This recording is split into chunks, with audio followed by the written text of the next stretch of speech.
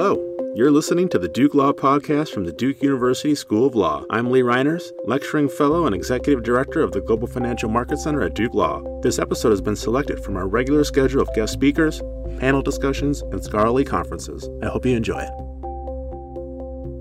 So good afternoon, everyone. My name is Lee Reiners, and I am the executive director of the Global Financial Market Center here at Duke Law. And today marks our first event of the fall semester, and we couldn't be more pleased to kick things off with such a distinguished guest. Richard Cordray served as the first director of the Consumer Financial Protection Bureau from 2012 to 2017. Prior to his appointment, Rich variously served as Ohio's Attorney General, Solicitor General, and Treasurer. We were originally supposed to host Rich in person this past April upon the release of his new book, Watchdog, How Protecting Consumers Can Save Our Families, Our Economy, and Our Democracy. But unfortunately, the pandemic forced us to postpone his visit. But the good news is that this gave all of you more time to read Rich's wonderful book, which provides an inside account of how the CFPB quickly became a powerful force for good, suing big banks for cheating or deceiving consumers, putting limits on predatory lenders, simplifying mortgage paperwork, and stepping in to help solve problems raised by individual consumers. Throughout his career in public office, Rich has been a tireless advocate for America's consumers, and we are very fortunate to have him with us today. Rich, welcome to Duke Law. My pleasure, Lee. So we will use the last 20 or 15 minutes or so for audience questions, so I would encourage all of you to submit your questions through the chat function here in Zoom, and then we will get to them at the end of this session. And Rich, before we get into a bit of your background and how you got to the CFPB, I want to just initially hear your thoughts on why consumer protection matters. And you make a very forceful argument in your book. I think most of us, when we think of consumer protection, we recognize it from just a fairness and ethics standpoint, but you actually argue that protecting consumers is good for the economy and good for our democracy. So why is that? Well, for a number of reasons, Lee, but just at a basic level, protecting consumers in what is a very sophisticated marketplace now for financial services is important just to make sure people are in the best position to make the most of their lives and improve their financial well-being, which of course is pretty fundamental to our success as individuals in this society. Beyond that, one might say about consumer finance issues, well, if people have problems, those problems are of their own making, and therefore the harm should fall where it lies, and they should have to bear it.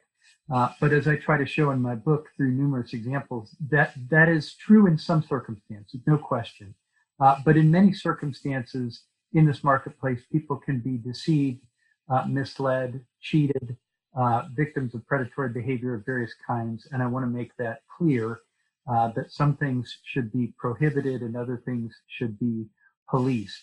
Another point, though, is that if enough consumers have significant problems in these markets, that can create consequences that pose externalities for the rest of our society.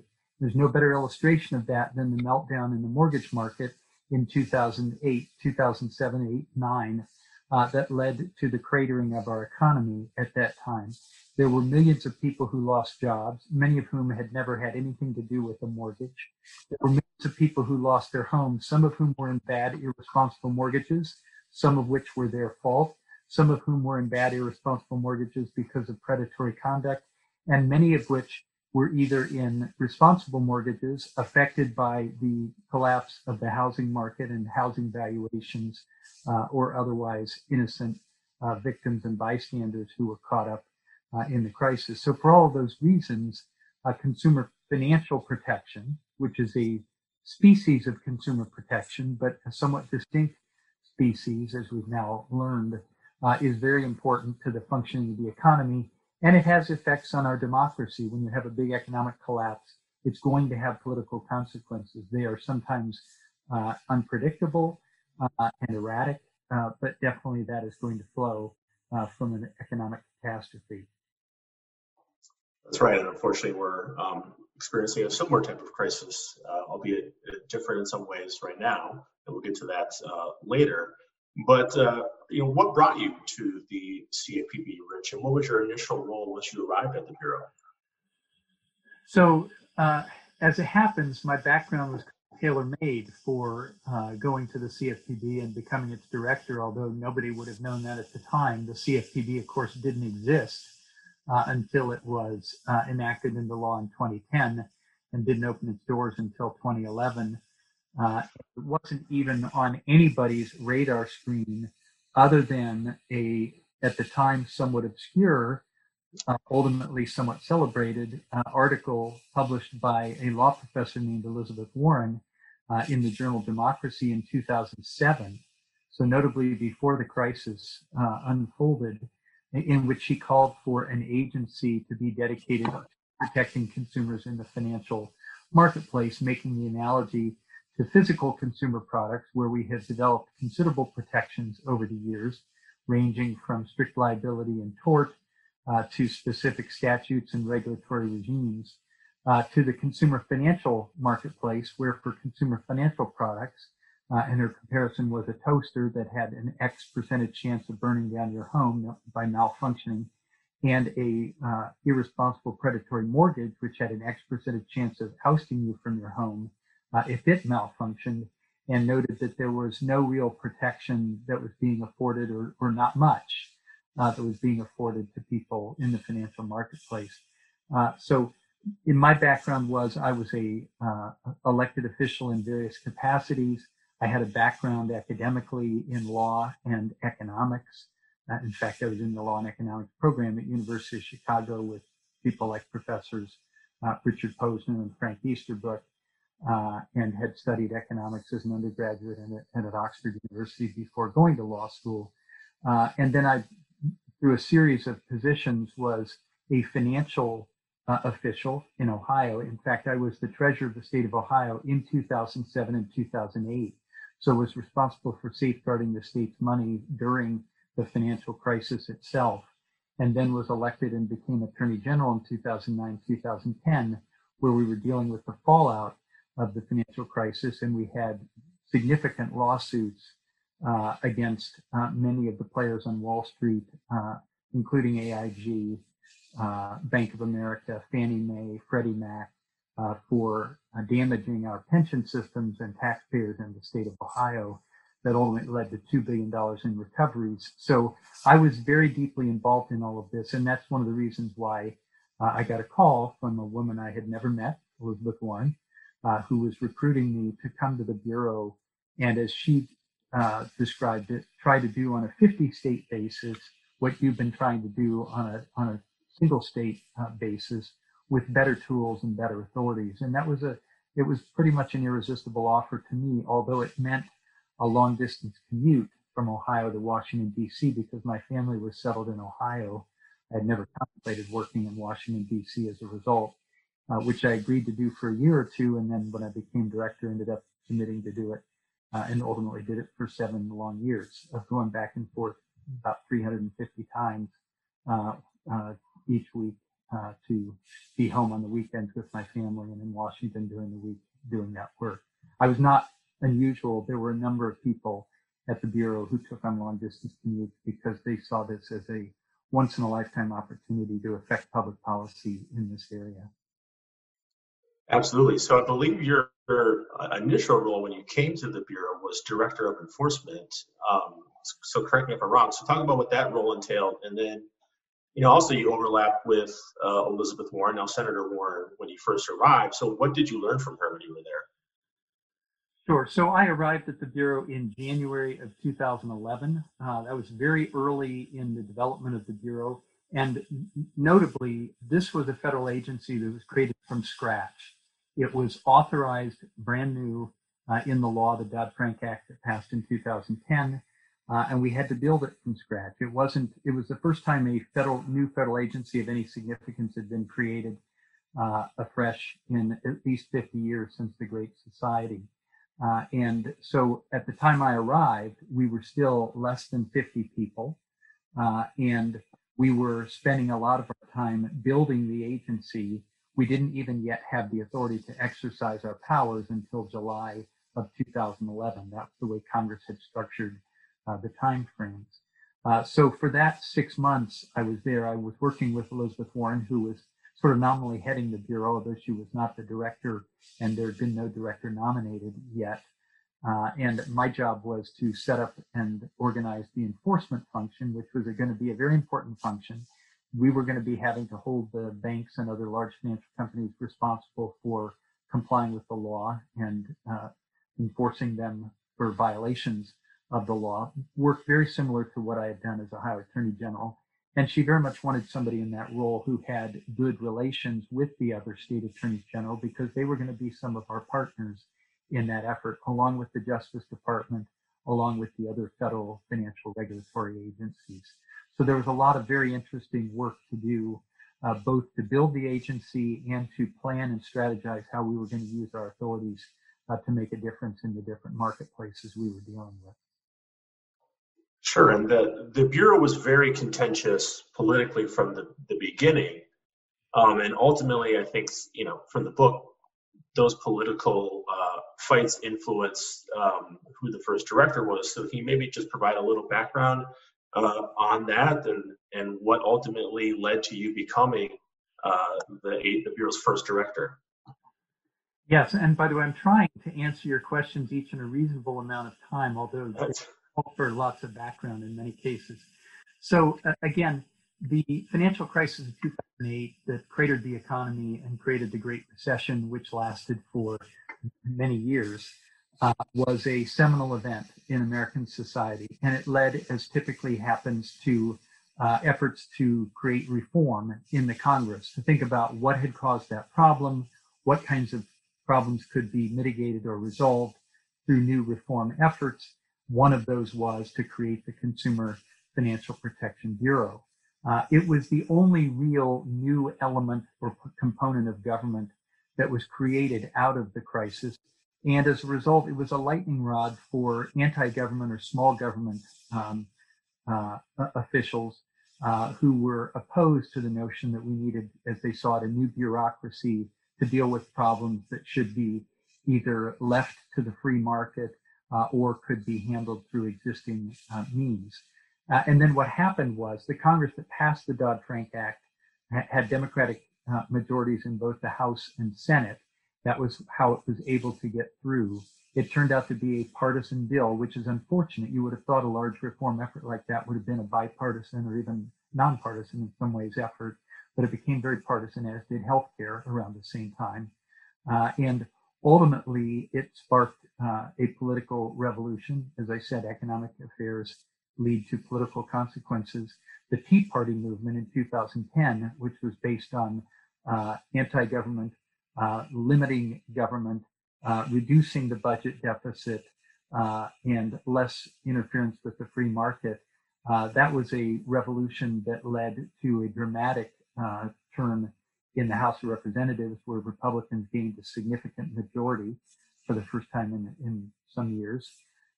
And that led to political backlash, so that the Consumer Bureau became something of a political football between Democrats and Republicans, really during the whole time I was there. And if you ever watched or wanted to go back and look at one of the congressional testimonies, of which I did many, more than 36, there was always a really contentious back and forth between both sides of the aisle over whether what we were doing was good for consumers and good for the country, or whether it was the worst thing possible to have interference with the free market in ways that were overdone and that actually might disserve consumers and the economy. That was a very lively debate, but also a very partisan debate that I was put in the middle of, and we were put in the middle of. Sure. And so following up on that, the contentious political hearings that you attended, was there a difference between what you were hearing, during these hearings and then what politicians were telling you behind the scenes? I mean, there's always a certain element of posturing going on in these hearings, but at least on the conservative side, I mean, were they just adamant that they didn't want the Bureau, or were they telling you a different tune behind the scenes? You remind me of a politics tutor I had at Oxford who once said it was unbearable that a certain politician would say the same things in public that they did in private. In fact, what I found was, I think people tend to have sincerely held views, and they articulated them often vigorously with us. But at the same time, it's certainly the case that in public settings, such as congressional hearings, there was a certain amount of performance and things were ramped up and more toxic. In a private setting, some of the people wouldn't meet with me. Some of them would meet with me, but the meetings were either somewhat contentious or, clearly rested on fundamental disagreements. And some of them we could have civil conversations, but things might be different in a public setting. So for example, in a congressional hearing, many of the members who were opposed to us had their press releases ready to go before the hearing even began. They didn't care what the questions or answers were going to be. They knew what line they were taking, and they were wanting to make sure that that line was pushed forward. Another problem in the hearings was typically the members get 5-minute segments to ask questions and have you answer them. Many of them didn't really want to have me answer their questions. Sometimes people would rattle through an entire 5-minute segment fulminating about various problems and never give me a chance to respond. Or, as you would see if you saw one of the hearings, as soon as I started to respond, they would be quick to cut me off so that they could go forward with presenting their questions again. So there were definite differences. I understood what the differences were. I tried never to take it personally, which doesn't really help, and to try to engage in reasoned discussion as much as we could. By the way, my background was that I had been an appellate advocate for many years, which is maybe the height of reasoned discussion in our legal system. I'd argued 7 cases in the U.S. Supreme Court, but I'd never really encountered a setting for discussion like I was having there, even though I'd been in front of the Ohio legislature as a public official many times and always found those conversations more congenial. We could learn from one another and we could make progress together. It was difficult to do that in the Consumer Bureau's peculiar political atmosphere. Sure. So you ultimately ascend to be the Bureau's first director through a recess appointment. So what were your initial priorities upon becoming director? And then did the fact that you were serving under a recess appointment influence the Bureau's ability to use all of its powers?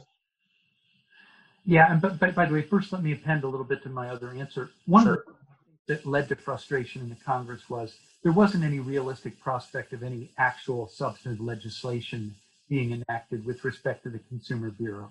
We were on the defensive. There were efforts being made to reform us, to neuter us, to gut us from the outset. We were trying to make sure that did not happen.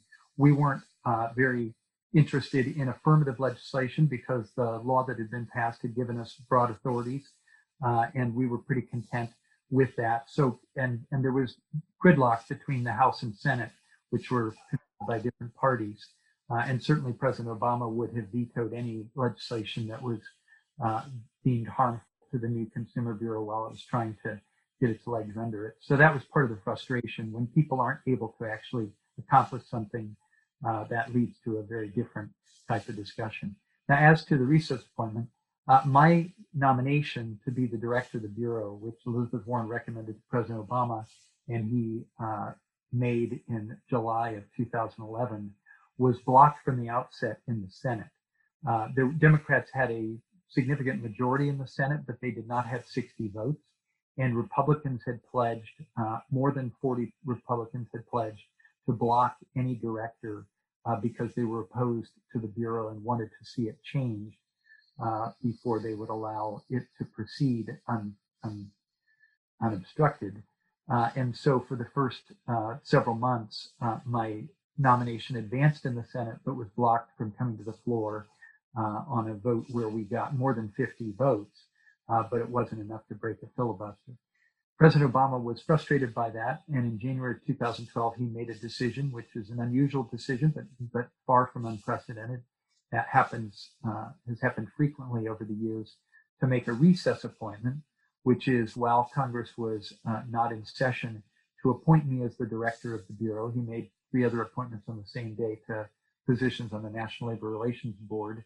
And those appointments are valid for a temporary period of time. They typically extend to the end of the Congress in which, the session of Congress in which they're made, and the next session of Congress as well. And because of the timing, I talk about this in my book, because of the peculiar timing, the first day of the new session, that gave me almost 2 years in the position, which was important because if I'd only had 1 year in the position, I probably could never have ended up being confirmed. But because I was there for 2 years, and we were able to pursue things like critical mortgage market reform rules, and people could see that they had been done well and in reasonable fashion. Ultimately, I was finally confirmed 2 years from the date of my nomination by a significant bipartisan vote in the Senate. I got 66 votes for confirmation. But the recess appointment was fraught. It was being challenged in the courts. Ultimately, the NLRB appointments made the same day were upset in the Noel Canning decision by the U.S. Supreme Court a year and a half later. And so, there were problems and contentions about this all the way through. There also were some issues about whether I had the full authority as director or not, because I had not yet been confirmed by the Senate. We tended to push forward and treat it as though I did have full authority, which is typically the case with a recess appointment, but that was not free of legal difficulty. So you mentioned that Congress granted the Bureau broad authorities in Dodd-Frank. And in addition, they mandated that the Bureau write a number of different rules that touch on really all aspects of consumer finance. So, when you take the helm as director, how do you begin to prioritize that? I mean, what's kind of like, how do you map out the first week, the first month, and prioritize just this flood of requirements that you have to put out? Well, it was difficult, Lee, and the reality is that people who came to the Consumer Bureau, including myself, might have known something about some of the markets we were dealing with, but it was highly unlikely that someone would know a lot about all of the markets we were dealing with. I mean, think about it. The mortgage market, which tends to be a specialty for people, the credit card market, the student loan market, the auto loan market, payday loans, international money transfers, debt collection, credit reporting. I mean, all of us were sort of learning on the job. Now, I actually had a lot of background in a lot of these areas as it happened through the happenstance of my peculiar experiences in government. I had a lot of background in debt collection, had a lot of background with the mortgage market. We had a foreclosure crisis in Ohio that we were working on. I had been involved in the credit card reform rules that had been enacted by the Federal Reserve in 2009. So, maybe my background was as broad as anyone's, but there still was much to learn. And the people who work with me would tell you that I'm not good at prioritization. I wanted to do everything at once. And of course, for much of that time with a short or partial staff. So it was hard times and hard going early on.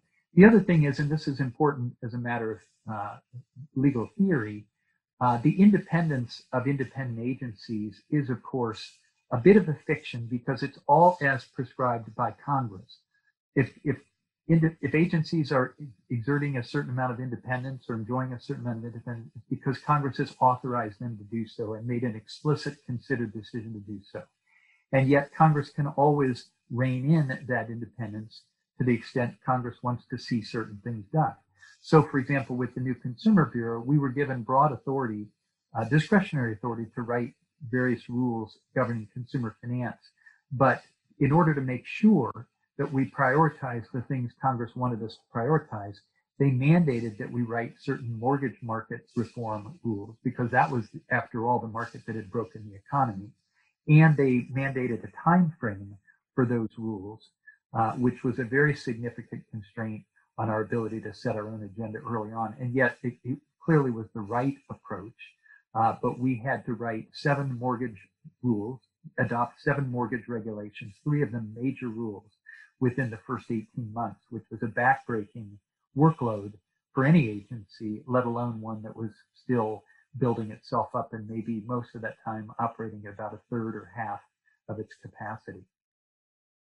So let's talk a little bit about those mortgage-related rules. I think one of the more well-known ones is this notion of a qualified mortgage. So what was the intention behind developing a qualified mortgage? And then what were some of the debates you were having internally around how do you establish the parameters of what constitutes a qualified mortgage? Yeah, there were many debates going on internally. As I say, Congress had stipulated that we had to write certain mortgage rules, and obviously these were going to have, significant effect on the biggest consumer finance market of them all. The mortgage market is worth anywhere from $9 to $12 trillion at any given time, depending on valuations and the like. And if we had gotten those rules wrong, we could have very much undermined a very significant part of the American economy. How significant? Well, significant enough that irregularities and problems in it had led to a significant economic collapse and a prolonged Great Recession. The other oddity of the situation was that at the time Congress had written the law, and they provided some guidance in the law as to directions we should take, they were reacting to what had been a red hot, white hot mortgage market leading up to the financial crisis, an overvalued mortgage market in which assumptions were being made that were glib and in retrospect badly off base about how home valuations would continue to appreciate over time and the like. And mortgage lending had become increasingly irresponsible. The underwriting had deteriorated in ways that even Wall Street had not fully understood, which led to big losses on Wall Street. Then suddenly you had the crash of 2008, 2009.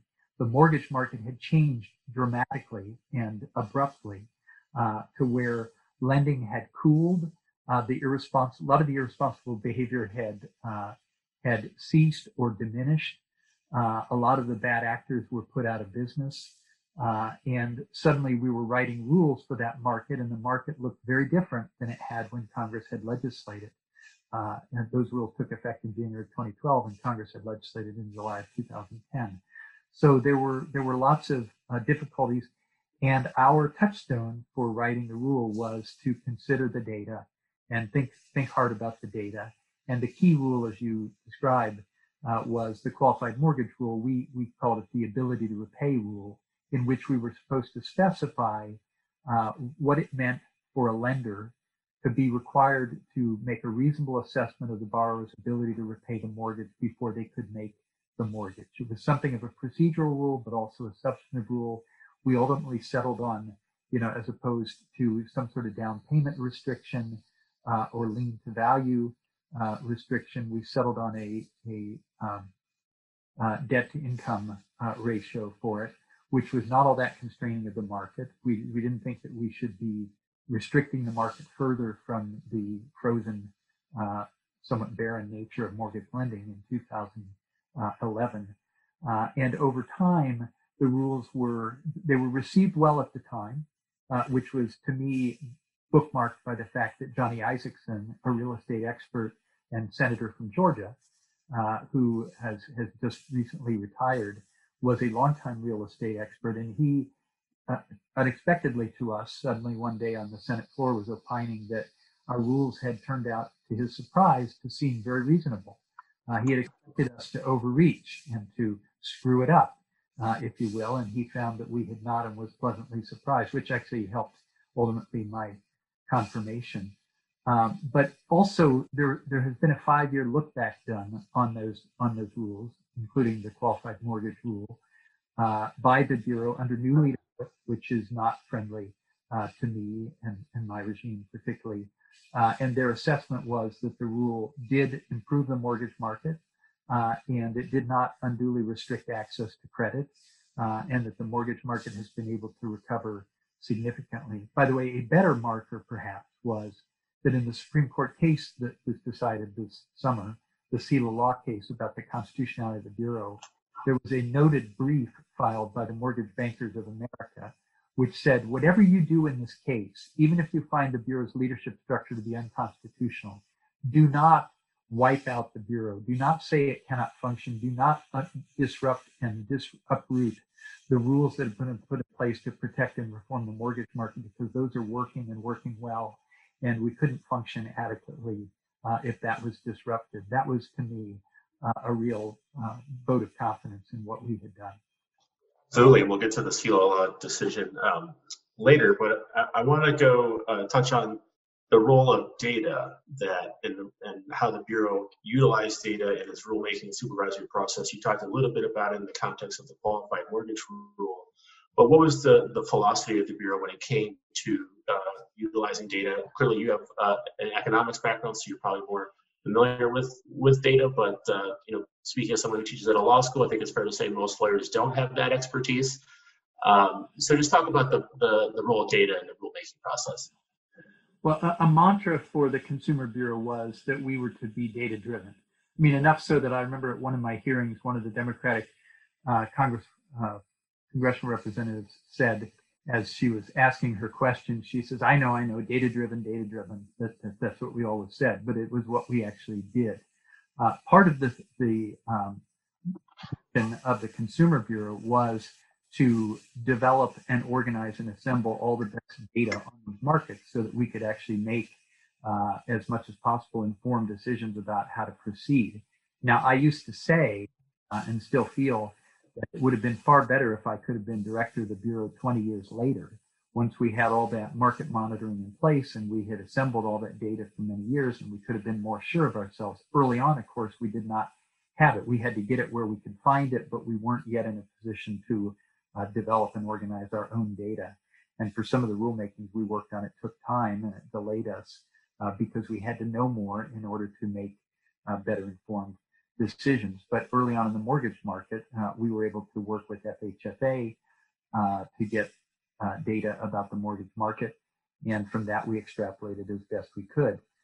But clearly, if you're formulating public policy in economic markets with many, many players, millions of consumers and often dozens or more of providers, you need data because it's like the blind man and the elephant. You can be looking at a very partial picture that can be very misleading if you don't know more. And one of the things I talk about in my book, and I'm surprised somewhat in retrospect that it merits a full chapter in the book because it didn't seem like it would to begin with, but it turns out to be fascinating. We developed a consumer complaint database. We encouraged people to complain to us about financial products where they thought they had been mistreated or cheated.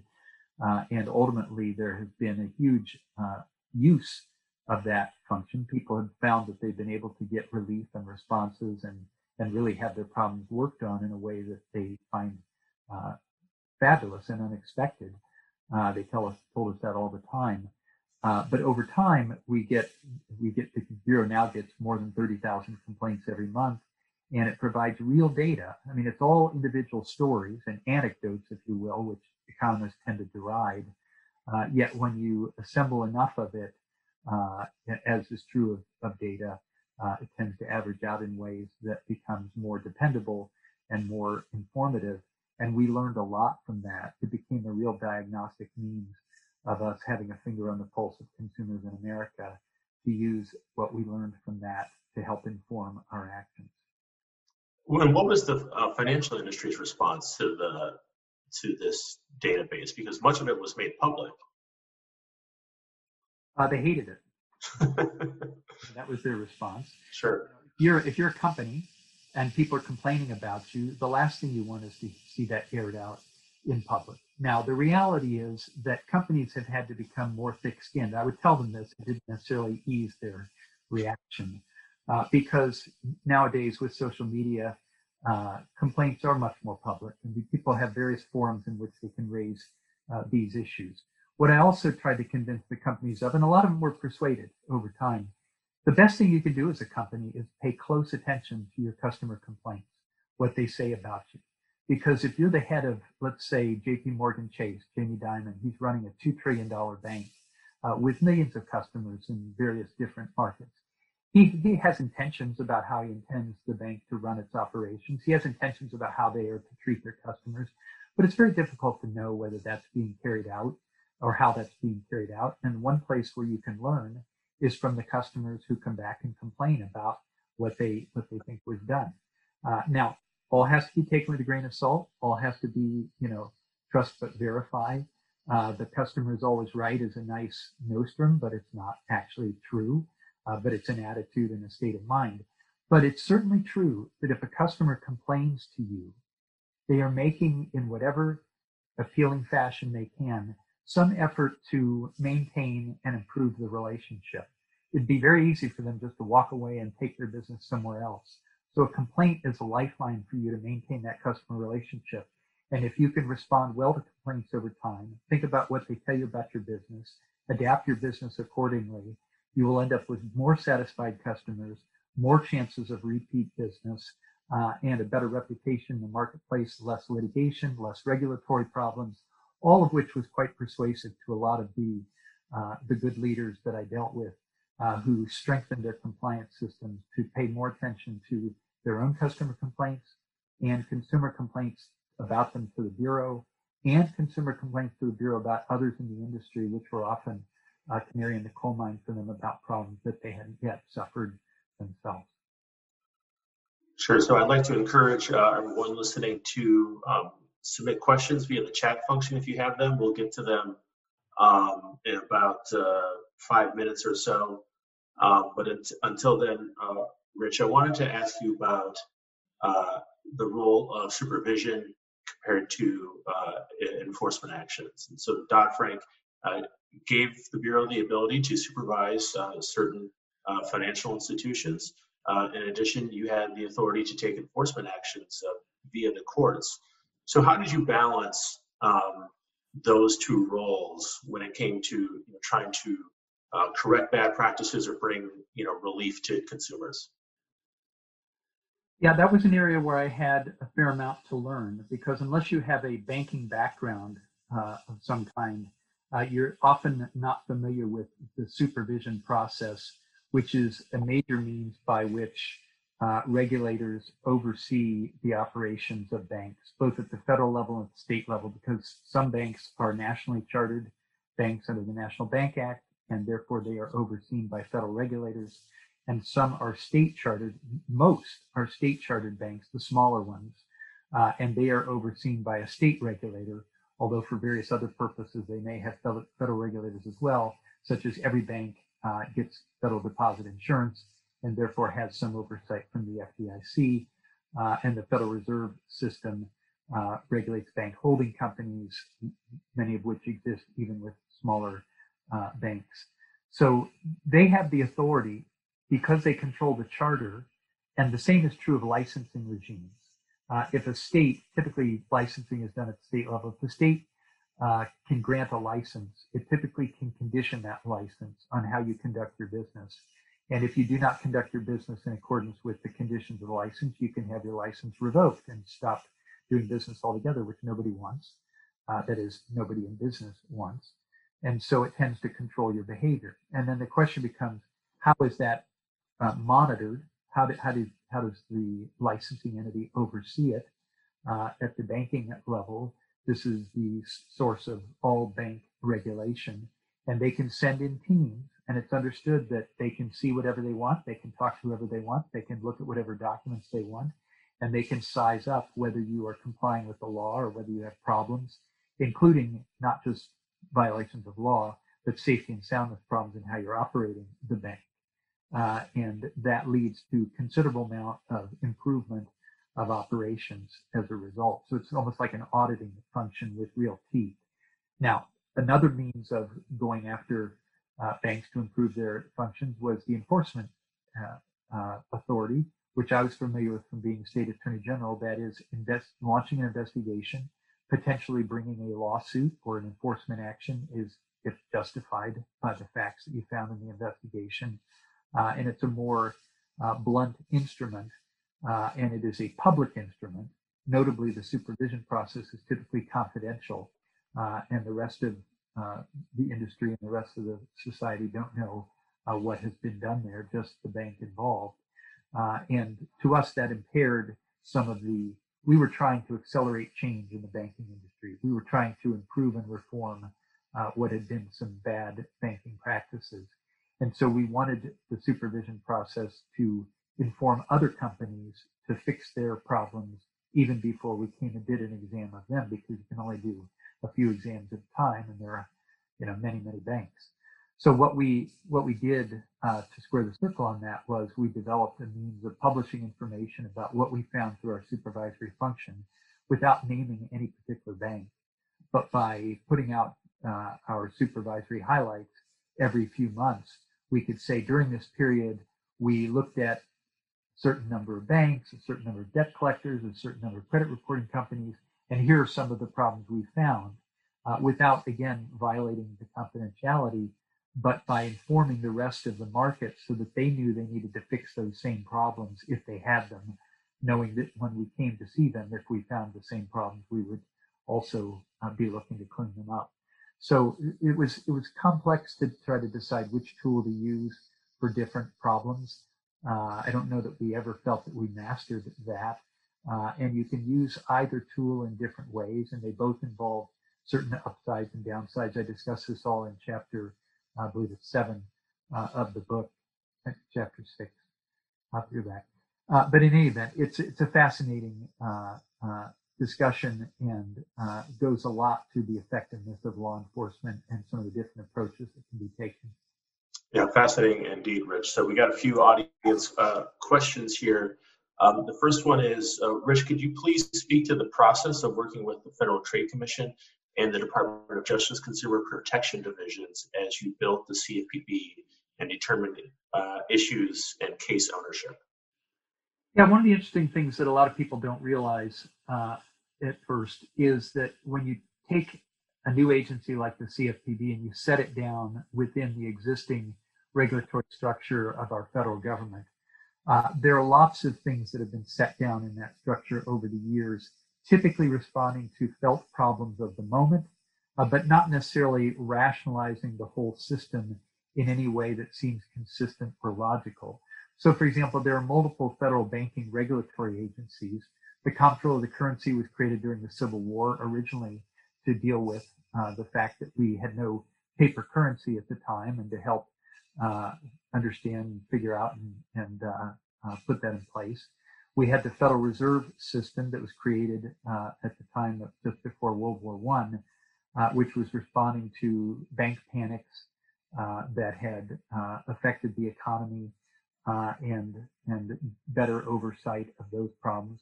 We had the FDIC, which was created during the Depression to deal with the fact that runs on the banks had caused many depositors to lose their money. And we put in place a system of deposit insurance, which has been very successful over the years, not widely imitated around the world, but has been very successful. All of those entities have some authority over banks in the United States. And in each case, they weren't all that easily rationalized with one another. Now here comes the CFPB. And instead of being focused on the safety and soundness of those institutions, they're now going to focus on their customers and whether they're being treated properly in the marketplace. And so we had to coordinate with all of them. And as you say, the Federal Trade Commission, which had been created around the time of World War I to regulate trade practices in our society, does not have authority over banks. Notably, that's a significant omission for the FTC. And by the way, in many of these financial markets, you have banks that compete against non-bank companies in the same marketplace. And so to have the regulation be balkanized in that fashion is not all that effective and undermines its ability to achieve the intended results. But the Federal Trade Commission had a certain amount of consumer protection authority, also has some antitrust authority.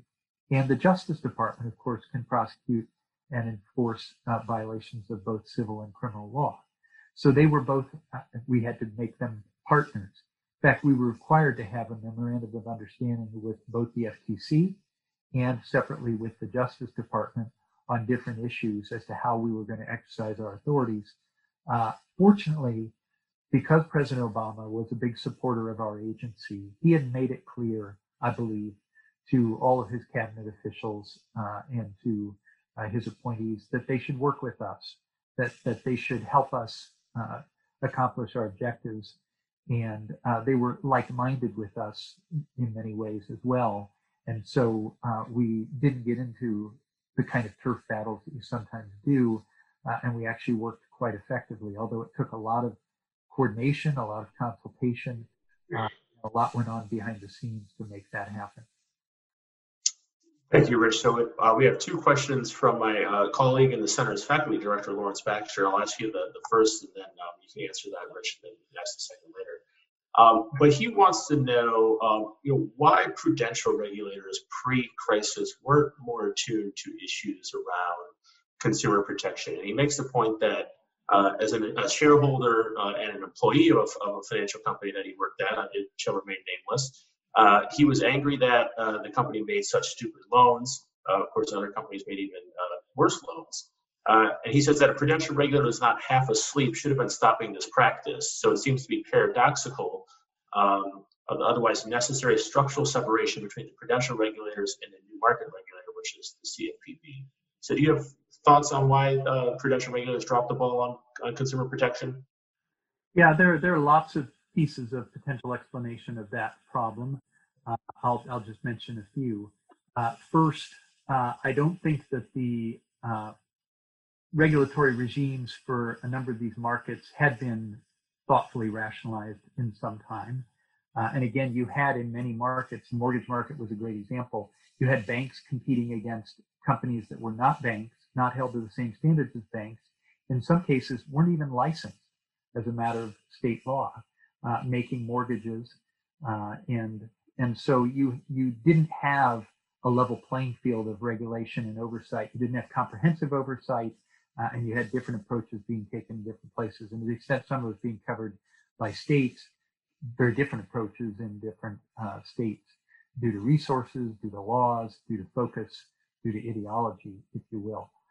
You also had, to some extent, I think it's undeniable, problems of capture at the regulatory agencies, which is something economists have noted for some time going back to the 1970s. I think it was Stiglitz article on capture theory of regulation, that they began to identify more with the institutions they were regulating than with the mission of the regulation itself. If you spend all your time with a certain bank, and by the way, it wasn't even the custom at the time for the major regulators to rotate their examiners. They would be ensconced at the bank for years at a time. They would constantly refer familiarly to our banks or my bank, and they very much identified with the success of the bank. And if the regulator is focused on preserving the safety and soundness of a bank, they will tend to see that as their goal. Consumer protection was somewhere on the list, consumer compliance, which is what it was for these examiners, and yet it was not prioritized. And it was not thought necessarily, people didn't really believe that consumer compliance problems could loom large enough to actually undermine and damage a bank severely. So I think it was not recognized how significant these problems could become. The mortgage market meltdown was a real wake-up call to a lot of people and surprised a lot of people at the time. There are other pieces of explanation, including political ideology and the like, but those are certainly parts of the answer. And those were things that were attempted to be addressed in the Dodd-Frank Act, particularly by giving the CFPB comprehensive jurisdiction over all the players in a given financial market who competed to provide services to consumers. Sure. So Professor Baxter also notes that prosecutorial approach was understandable given what had happened in the run-up to the crisis, so your agency's initial prosecutorial approach. However, it led to a predictable result, namely that entities that had not hitherto experienced bank regulation and the banking agency's enforcement powers, but only anemic Federal Trade Commission enforcement, were suddenly confronted by an agency with great enforcement powers, which would suggest that the initial perspective of the CFPB should have been more educational, with enforcement only ramping up after a number of years. Your book does actually talk about the educational component coupled with enforcement. So how did you think about these issues together, Rich? Well, as I say in my book, there are lighter touch authorities that a regulator has, and there are heavier touch, more compulsory authorities. The financial industry never wants the agency to use the compulsory authority, that is enforcement, supervision, and regulation, being able to actually make them do things that they don't want to do or not do things that they would prefer to do. The lighter touch approaches are to modify disclosures so that different information is being presented to consumers, make sure that that's accurate information, that it's complete information, but that it doesn't overwhelm, which is a big problem in consumer finance. The fine print, we all know, gets very fine and very dense and very complex. And also financial education of consumers. The more a consumer knows, the less likely it is that they should experience problems. And it was always the case that the financial industry thought we should use disclosure and financial education first and not use enforcement, supervision, and regulation for obvious reasons. My attitude was, consistent with my prior comment about lack of prioritization, we should use all those tools and we should push forward in all of them. Now, it was certainly the case that financial institutions were shocked in some cases at our aggressiveness to use our tools to create change, but in some ways that was an important form of education for them. They needed to be shaken out of their complacence that everything was fine and there were no problems. I mean, Wells Fargo never believed that they had any real problems in their operations, and those that they did see or become should have become aware of, they overlooked. And yet what we found ultimately was that they had thousands of employees whom they fired, opening millions of phony accounts for customers in order to meet goals that were unrealistic and to save their jobs and make their bonuses. That was going on at what had been viewed as a very reputable financial institution for years, and until we intervened to clean that up. Should we have educated them to stop doing it and let it go at that, and not impose penalties and not impose the kinds of compulsory changes that were needed to make sure that it was cleaned up immediately? I don't think that would have been tough enough. I don't think it would have been significant enough to meet the problem. And so it was very important for us to show the industry that we meant business so that they would get more serious about looking internally at their own operations and clean them up faster. So another question we have, Rich, is regarding the consumer complaint database, and specifically, did the complaints that you were receiving comport with what you expected to see, and then what you were also seeing through your standard market monitoring functions, in particular in regards to mortgage lending or any other lending markets? That's a really good question because, first of all, it rests on what did we expect to see. In some areas, we thought we would see certain things, and in some areas we genuinely weren't sure, and in some areas we were surprised. I mean, the nature of data is that if you are unbiased about the data, you will find some things that confirm predispositions that you may have had. You will find things that refute those predispositions. You may tend to resist those for a time until you're really persuaded by the data. But if you're being data-driven, you're going to watch and listen and form your conclusions accordingly. In the consumer complaints, I was surprised at times by some of what we saw, and sometimes it was clear to me that we weren't getting enough data about certain things. The reality is, how many consumers who have the same kind of problem actually end up making a complaint to a government agency? It's some small fraction. I mean, undoubtedly, if somebody told us that there was a problem with their credit card that was a valid problem, there were many other people suffering a similar problem who just didn't know or didn't think or wouldn't bother to complain about it. So one of the things we tried to do was to use the complaint data to open at times investigations or examinations of banks so that we could see whether there was more to it or not. Not being sure whether that would bear it out or not bear it out, but knowing that we had tools to learn more and to ultimately make judgments about it. But the other thing that we found, and the reason this complaint data was so significantly important, was that in real time, it told us things that were happening. So for example, at one point, there was a problem with a prepaid card company. This is where you pay money to the company to get a card with the money loaded onto it that you can then spend. This prepaid card company had a problem in its processing. The cards were freezing up people weren't being able to get their money and use it when they wanted. We knew about the problem before the company leadership knew about the problem because we were getting consumer complaints on it immediately, whereas at the company, those complaints were being looked at lower down the chain. Inevitably, there's a bit of a delay because people lower down the chain want to solve the problem for themselves. They don't want to have to respond, to report it to supervisors until they're sure that it is a problem or that they can't fix it on their own. And so we were actually surprising corporate executives, leadership at times, by informing them about problems they hadn't heard about from their own people. And that was a very educative turn of events because it helped the CEOs realize that they were not going to be easily able to hide things from us. And therefore, when they had a problem, it was best to deal with it straightforwardly and in a matter-of-fact way, which is always how I wanted them to deal with problems. And we tried very hard to persuade them that that was the right approach.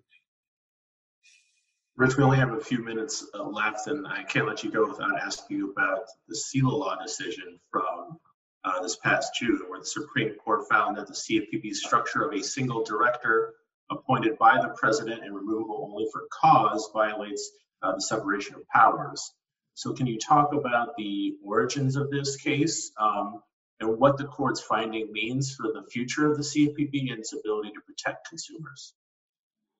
Well, if you use Google, you'll find that there's a definitive series of articles I wrote about that case, both before it was decided and after it was decided. I'm joking a bit, but from my point of view, they're definitive.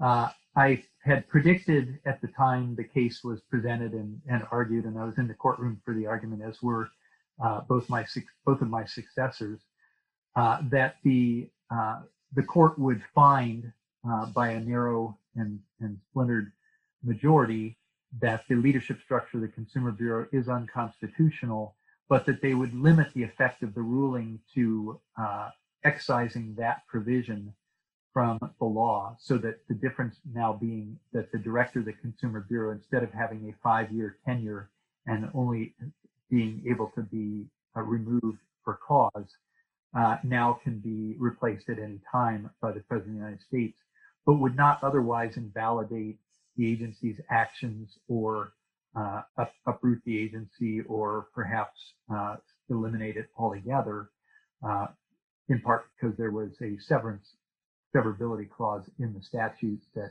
should be honored and was in fact honored by the court. And so the upshot of the decision in my mind is that in some ways it's very good. My Washington Post editorial was that op-ed was that the what looks like a loss for the CFPB is truly a win. Why? Because number one, it really has resolved for good and all any of the serious constitutional challenges to the agency. And therefore, it's kind of a green light for the agency to go forward and operate. Second, those constitutional challenges had actually impeded a number of the agency's enforcement actions and a number of its other activities, because they would constantly be raised as a defense in those actions and would distract the court, lead to a different briefing cycle and so forth, and take time away from actually deciding whether the company had violated the law and was mistreating consumers, which is what the enforcement actions are supposed to be about. That now is no longer happening, although the main fire having been extinguished by the Supreme Court, there are still little brush fires where this argument is still being raised as a rearguard action in some disputes. The ultimate effect of the change will be that you won't have a period like I had, where you have an incompatible director serving under a president who strongly disagree with one another. I was still a strongly regulatory head of the CFPB, and the Trump administration was clearly taking a strongly deregulatory direction. And so we clashed considerably during the year that I overlapped. That won't happen in the future. What will happen is with the new administration, they will likely replace the CFPB director the same way they replace all cabinet officials. And then likely during the tenure of that administration, that director or successors will be congenial with the outlook of the president in general. Although whether the president will act to try to control the CFPB on very specific issues will depend very much on the temperament and character and outlook of the president and the temperament and character and outlook of the CFPB director. So the sense of the ultimate import of the decision. Fascinating from a separation of powers standpoint, but these, I think, are the practical effects from the agency's operational standpoint. Absolutely. So last question, Rich. We are presently in a time when consumers are hurting more than at any other time in this nation's history since probably the Great Depression. So what are some of the most urgent consumer protection issues that you'd like to see Congress or the Bureau take up? Well, that's too long a conversation here. The one issue, then, we'll say that, the biggest issue. Well, and I've actually published a white paper that's available on the platform Medium, and there have been various other pieces written about the white paper in which I urged the current leadership of the Consumer Bureau to recognize that the current crisis poses tremendous perils to consumers. Some of those have been masked or mitigated by the fact that the fiscal and monetary response to this crisis has been so aggressive that you've actually had the unusual phenomenon, many bankers have noted it now, that at a time when we have had very high unemployment, total household income has actually increased for a lot of families over that time because of the stimulus payments and the enhanced unemployment benefits. That is now perhaps changing. We will see what unfolds here further from Washington and also in the economy more broadly. But no doubt, if unemployment persists at higher levels, more than double what it was at the beginning of the year, we are going to see misery for consumers. By the way, we're also going to see state government and local government layoffs that will expand upon the downturn. And that causes all kinds of problems for consumers who can't make their payments. And again, that white paper talks about problems in debt collection, problems in credit reporting, problems potentially in the mortgage market for foreclosures and evictions. Although the mortgage market is much stronger than it was 10 years ago, I think CFPB deserves some of the credit for that. The economic recovery obviously deserves a lot of credit for that. And we have not had a rash of foreclosures because of aggressive policy measures and a better regulatory regime and a sounder base from which to begin this time. So anyway, there's much to say about that, too much to say for this short answer, short as you would like. So that could be a whole different conversation. Absolutely. Well, we'll link to the paper and the podcast show notes. But Rich, we thank you very much for your time today. We thank you for your tremendous public service, and we wish you all the best and good health. Thank you. Thanks, everyone, for joining us today. Take care. Hello. You're listening to the Duke Law Podcast from the Duke University School of Law. I'm an executive director of the Market Center at Duke Law. This episode has been a regular schedule of guest panel discussions at duke.edu.